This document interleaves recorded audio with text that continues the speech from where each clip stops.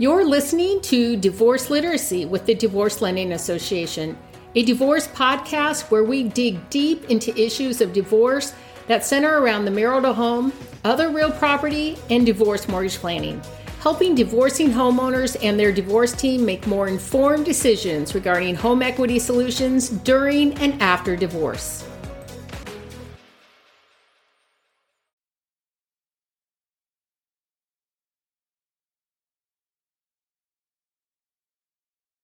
I'm Don Moll. I'm with the Divorce Lending Association. I'm a certified divorce lending professional, and this is part of our Divorce Literacy podcast series. And today I'm excited. I'm with Christine Hammond. And Christine, if you would, I don't want to put words in your mouth, if you'd introduce yourself to our audience and what it is that you do. Sure. Thank you so much, Don, for having me as part of this. My name is Christine Hammond. I'm a licensed mental health therapist, and I work with all kinds of divorce clients, people who are in the process of, thinking of, and even post-divorce. So I serve many roles and many different hats. During the divorce, I do something called collaborative divorce, where I'm the mental health neutral, and we could talk a little bit more about that later. Pre-divorce, I do therapy for people who are considering getting a divorce or a separation. And then post-divorce, I do things like reunification therapy and also parent coordination. So I have a couple different hats all within the divorce process. I didn't realize that there were that many different stages and different hats.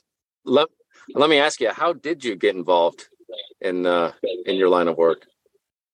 So it was kind of by accident. I just kind of fell into it one day. I was actually teaching, and I found that I had a lot of students and even parents coming to me for advice. At some point in time, my husband said, we're going to get sued if you don't get some proper training. So I went back to school and got my license. And then once I started practicing, it became very apparent that I had the ability to work with what you would call high conflict clients, people who are rather difficult to work with for one reason or another, or have difficult family situations that most therapists don't like to deal with. And so I do like to deal with that. And that's how I wound up in this position. You bring up a point there, and I have found in talking just even amongst my own friends about marriage counseling, and almost a stigma attached to it. Mm-hmm. And they show hesitation. And so what would you say would be maybe the most misunderstood idea or concept or belief about what it is that you do and your role? So one of the biggest misunderstood things is that I'm going to actually tell you to get a divorce or stay married. I'm not going to do either. And I tell everybody, I don't really have a dog in that fight. It's not really my place to tell you to do anything one way or the other. It's my position to show you what your options are and to help you with some misperceptions or insecurities that you might have either way of whether you're staying together in making a decision that you're not going to get divorced, or you are going to make a decision to go forward with divorce. And there's a lot of fear that's built into that. And so my job is to help people work through some of that.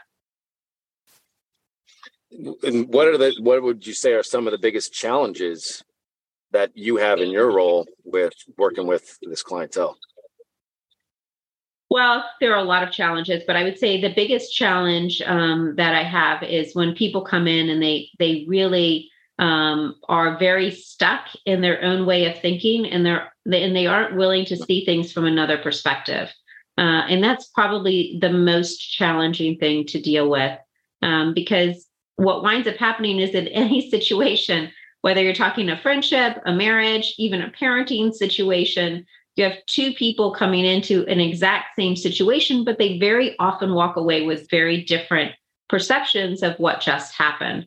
And if one person is stuck believing all the time that their perception is the only accurate perception, everybody else's is wrong, then that's what becomes the most difficult part of my process. You mentioned early on about you said the word collaborative.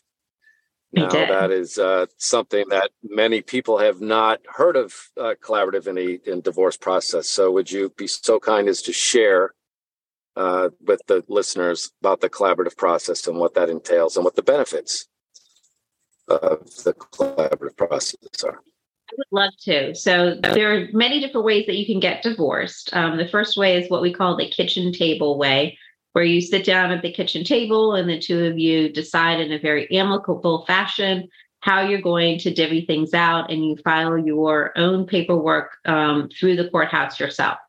That's fine if you don't have a lot of assets or children. Like, that method works quite well. But if you do have assets and children, that method usually does not work out very well. Then we have the next method of getting a divorce, which is you hire a mediator, usually with attorneys. So each of you has an attorney, and then you hire a mediator to help settle the disputes. And that can be effective. However, a lot of times, sometimes everything can't get done in one mediation. And then you have 2, 3, even 4 mediations later. Probably the most expensive way to get a divorce is for both of you to hire lawyers and then go litigate it. And trying to get some hearing time in front of a judge, doing depositions, and getting discovery, and all that goes along with a very litigious process. My longest running case now that has gone through a divorce is 6 years. And I've had more than one case, unfortunately, make it past the 6 years. Yep, to litigate it and actually get divorced. Whoa. And so, yep, it's a real shame, and it takes it's a lot of money, time, and energy. So then the last effort, the last way is through the collaborative process. And in that process, each of the parties has their own attorney. And then you have someone like myself who serves as the mediator. I'm the mental health neutral. My job is to kind of keep things at a very even keel, to make sure that we're moving along in the process, to help direct and guide what needs to be done. And then you also have a financial neutral, which I think is probably the best benefit to this process, because you have one person who's looking at all the finances, and they really help to provide like good ways and good solutions for moving forward.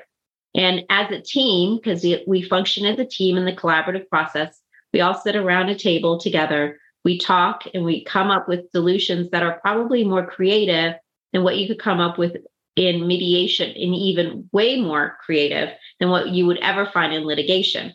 Because in litigation, a judge is just going to divide the baby, as we say, so split everything in half. But in collaboration, you have an opportunity. If one person wants to keep the house, well, we have other ways of making sure that there's an equitable distribution for the other spouse who does not want to keep the house. So we're able to do things that a little bit more creatively than what you could do out in any of the other ways. And it's all of us working together to come up with those solutions. Just again, talking amongst my personal social circles, no one's ever heard of collaborative. They look at me like, what is collaborative? Never heard of it. Why do you think that is? And what do you think the biggest challenge is for the collaborative community to get the word out, so to speak? We have a couple of challenges. Like it is a process that's been around for a little bit, but not as long as mediation, and definitely not as long as litigation.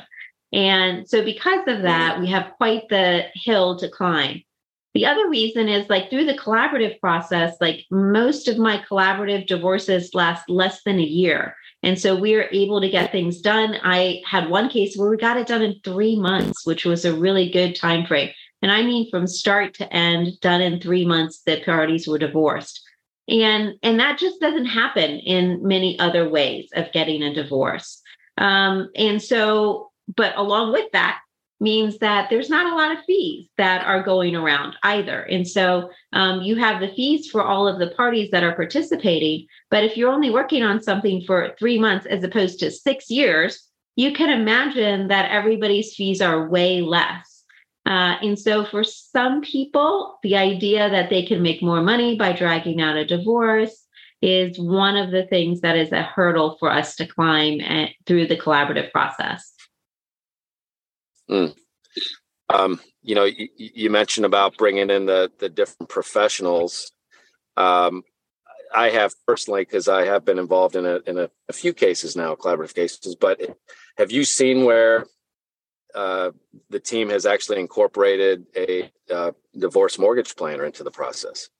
Yeah, so we have had that. In fact, I just got done working on a case, and we had to bring somebody in for that very reason, because we had one spouse who wanted to keep the house, the other spouse who did not want to keep the house, and in order to be able to make that happen, we had to have a mortgage planner come in and work out what the options were for us, because we don't know necessarily what the options are, and they have way more variety of plans and ideas than what we could come up with. So yes, I have done that before.